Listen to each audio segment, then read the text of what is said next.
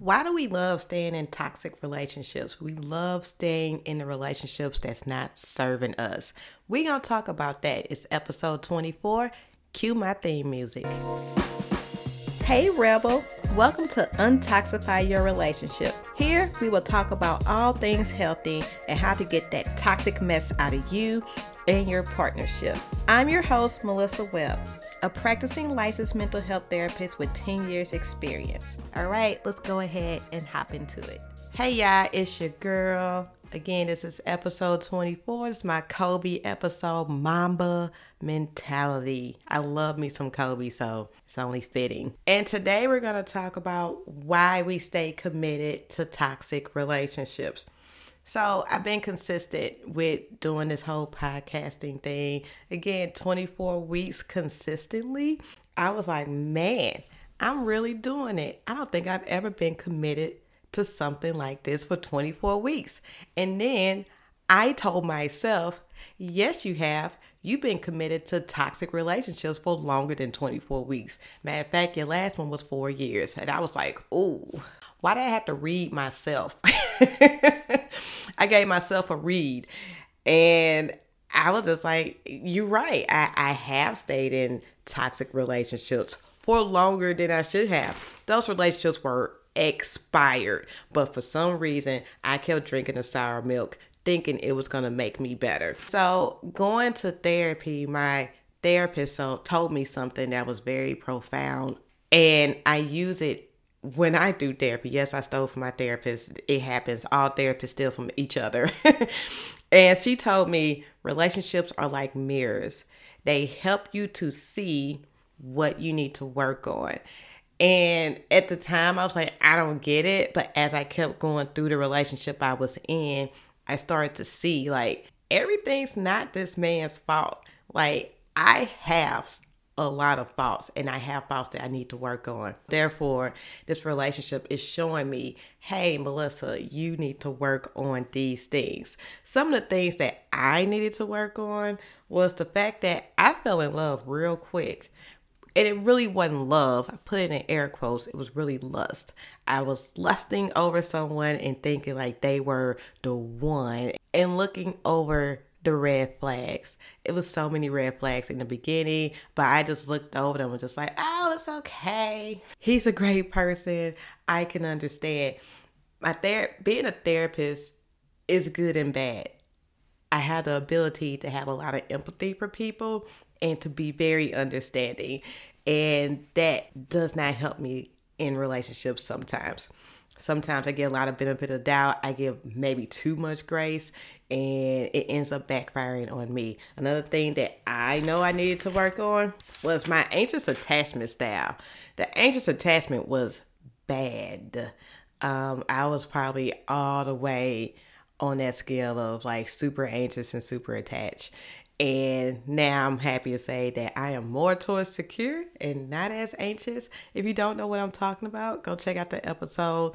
I think it's like episode 4 talking about anxious attachments. But I was super anxious in the relationship and I attached myself to relationships. Again, it was bad. All the things that I did was very textbook and I have to work on that. So I believe people stay in unhealthy relationships because they don't realize that they are looking at their own reflection when it comes to the mirror. They're too busy looking at their partner's reflection and looking at their faults and their flaws instead of looking at their own. And then that's how the cycle continues in unhealthy relationships. You're like, it's always their fault. You're always playing the victim and you're never really sitting down to take a look at yourself and see how you are contributing to the relationship or to the unhealthiness of the relationship. So today we're definitely are going to talk about 4 reasons why people stay in unhealthy relationships.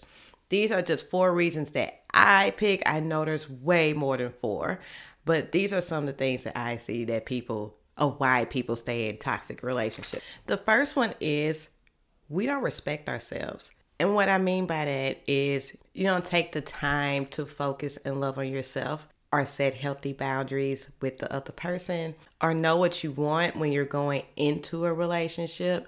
You have unrealistic expectations of things that you've seen and what you think you're supposed to be doing. And a lot of times there's not a lot of self-love there. And a way we can fix that is to focus on yourself, to really sit down, ask yourself some questions of like, what do I want? What do I need? And how do I want to be treated? And that will save you from a lot of unhealthy relationships. Because once you know that, then you have to put that in front of everybody and make sure that they are meeting your needs, your wants, and how you want to be treated. If they don't do it, then you got to let them go. And that's okay. Letting go is okay. As a matter of fact, if you don't let go, you're just going to hold on to something that's going to hold you back. And who wants to be held back? Because I want everything God has for me. And if I got to let go of some things, then so be it.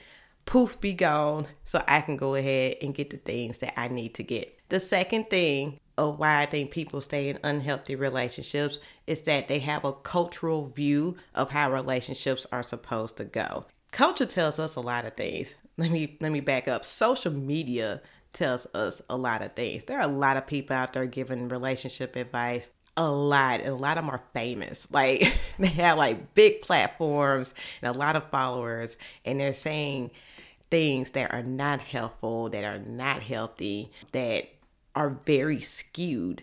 And it sounds like a lot of it's based off of their own trauma and things that they've been through. And yet they're telling everybody to do the same thing. And I'm just like, I don't know if that's not good. That's not good at all. So the way that we can fix that, especially if you're Christian, is to get a biblical view of dating. Now, the Bible doesn't specify anything about dating. Matter of fact, I don't think the Bible says anything about dating. But there are biblical principles that can help you throughout dating. And here are a couple. The Bible tells us how to talk to each other. The Bible tells us how to deal with self-sabotage. You can look at Sarah's story, Sarah and Abraham with that. The Bible tells us about imposter syndrome. You can look at the children of Israel when they didn't want to go into promised land because they thought they were grasshoppers compared to these giants. You can talk about how to wait. You can talk about Joseph's story. You can talk about Job. You can talk about a lot of different stories with that. The Bible tells us how to pray. Jesus tells us how to pray with the Lord's Prayer. The Bible also tells us how to have wisdom and how not to be foolish. That's all of Proverbs. That is King Solomon. That is Ecclesiastes. All those. Just look those up. The Bible tells us how to let people go. Jesus had to, people walked away from Jesus and he said, okay, you gonna leave too? So look in the New Testament. Jesus tells us how to do that. And the Bible also tells us how to be content in different seasons. Paul tells us how to be content. Content is a learned behavior, and you have to learn how to be content. Paul tells us that in the New Testament. So those are just a couple of examples of principles that you probably need to be in a relationship with someone. Not to mention boundaries are throughout the whole entire Bible, and it is how to treat people is also in the Bible. Proverbs talk a lot about how to treat people and how not to be foolish and how to be wise beyond your years. So if you want to know how to date, open your Bible, read it, and get to the truth and not someone else's perceived truth. Because at the end of the day, what they say is true might not be true, especially if it hasn't gone through the biblical test of, is this biblical? Is it Bible? Is this Bible? That's what I would say. Is that Bible? It is. And if it's not, then leave it. We don't need to take that with us into a relationship. I think the third reason why people stay in a relationship is, I like to call it, God made me do it. This is something I kind of struggle with. You know, sometimes I do think God is like, I get these promptings. I'm like, is that God? Do I need to stay in this? Like, what do I need to do? I have learned not to just go off of something that either God says, or I have a prompting, or if I hear a sermon, I'm like, oh yeah, that's for me. That's for my situation. And I have learned to kind of take a step back and really sit in that information or sit in that prompting and take my time to make a decision after that. Because if it is something that God wants me to do, in my experience, I will experience that same thing over and over. And then also I pray on it all day, all night. And sometimes I even fast just to make sure I'm understanding my next steps of what I need to do with God. Beforehand, I didn't do none of that. I was like, oh, got a prompting. That's what I'm doing. And I also see this with some people that I see in therapy. They're like, well, I feel like God wants me to do this, or I feel like this is my person because he matches up with XYZ. And I'm like, and that may be true. I like, but have we prayed about it? Have we fasted about it? Have we gone to wise counsel and talked to them about it? You have to really sit down and get in tune with God to really understand what he wants to do. And this is not to put anybody under shame or, make you feel guilty. I do think sometimes it's easier to put things on God than to put it on ourselves, because then we got someone else to blame. It's like, yeah, God told me to do this, or I feel like God told me to do this and then I was wrong, so now I feel like it's all God's fault. Let's take responsibility. Yo, I heard God wrong. I'm sorry. It is what it is. I should have prayed more and got more understanding and clarity on what I needed to do. So the fix for this: get in your Bible, talk to mentors, get in better relationship with God. That way you understand how he talks to you and what that sounds like. And then go forth and be great. Sit in it. Don't make a rush decision just because you feel like that's God. I mean, God telling you don't do this and right now, that's something totally different. But if it's like, if you're praying about, is this my person? Or should I even still be in this relationship? Or even should I be dating? Is this my single season? And you need to have an answer. It's okay to wait patiently for that answer. Sometimes God waits to answer prayers, and that's okay. And you just gotta wait and be patient. Patience is key when it comes to God and knowing what he's talking about. And the fourth and final thing, attachment styles. Yay, attachment styles. I do feel as though attachment styles play a huge role in why people stay in unhealthy relationships. Again, I had an anxious attachment. I am a person that would stay in relationship and try to make things work.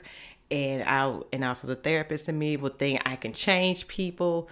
And I'm so glad I'm not this person anymore. The therapist in me think I can change people and I can therapize people like all day. Listen, when I'm off the clock, when my last client is done, that therapist had come off, and I am Melissa. I do not try to do that anymore. And just my anxious attachment, I was so anxious back in the day that I just literally attached myself to the person I was dating, like almost like a leech.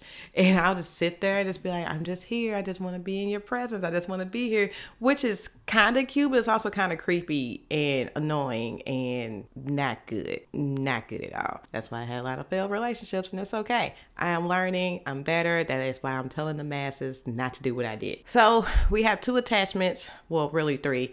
Anxious attachment, secure attachment, and avoidant attachment styles. And you can fix these by 1, praying, 2, seeing a professional like a therapist that can help you, 3, again, talking to wise counsel. In your Bible, it talks about not to worry or not to be anxious in so many different parts of the Bible. But my all-time favorite verse is Philippians 4:6-9. It just starts off saying, don't worry about anything, instead pray about everything. And it goes on to say some other things. But I think that's my favorite because it's literally tell you, don't worry and do this. Paul gives some instructions on how to handle anxiety. And then for the avoidant person, we need people in our lives. We need relationship. We need connection. And the Bible tells us that we need connection and we need people. And we see this connection in Genesis when God made Adam, and then he said it's not good for man to be alone. And then he made Eve, and they were married and they were together. So even the first connection, the first relationship, God realized that it's not good for humans to be alone. So again, he made connection that way. And that's it. Again, this list is not super long and it's also very concise. And again, we can add to it. This is not like these are the only 4 things why people stay in unhealthy relationships. I guess my goal for this episode is just to highlight, hey, here are some reasons why you stay in unhealthy relationships, and let's do better. Let's do our Mamba mentality and really do better to not being unhealthy, unsuccessful, non-serving relationships, because who wants to spend time in something that's not going to help you in the long run? Correction, these relationships will help you in the long run. They will help you to see things about yourself. And we ain't got to stay that long. We don't have to. Thanks for listening. As always, episodes drop on Monday. Share, like, subscribe. Tell everybody you know about the podcast. Share with your auntie, uncle, and cousin in them. Stay classy. I will see you next time. Peace. Thank you for listening. Go ahead and share this episode with your family and friends. Don't forget to check out the quiz to figure out what your toxic trait is. The link is in the show notes. Thank you, and see you next time.